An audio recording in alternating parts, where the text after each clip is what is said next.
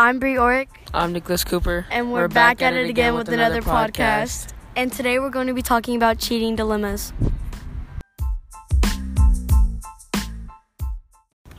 Okay, so I'm going to ask you a question and you're going to answer. Okay. Alright, so say you're taking a final exam and your friend is scheduled to take the same test from the same instructor 2 hours later. She asked you to take a picture of the test and send it to her at lunch. What are you going to do? I would say no. I would just go with her to talk about it, to explain to her how exactly it is, how the teacher wants it, and to see if she understands it or not.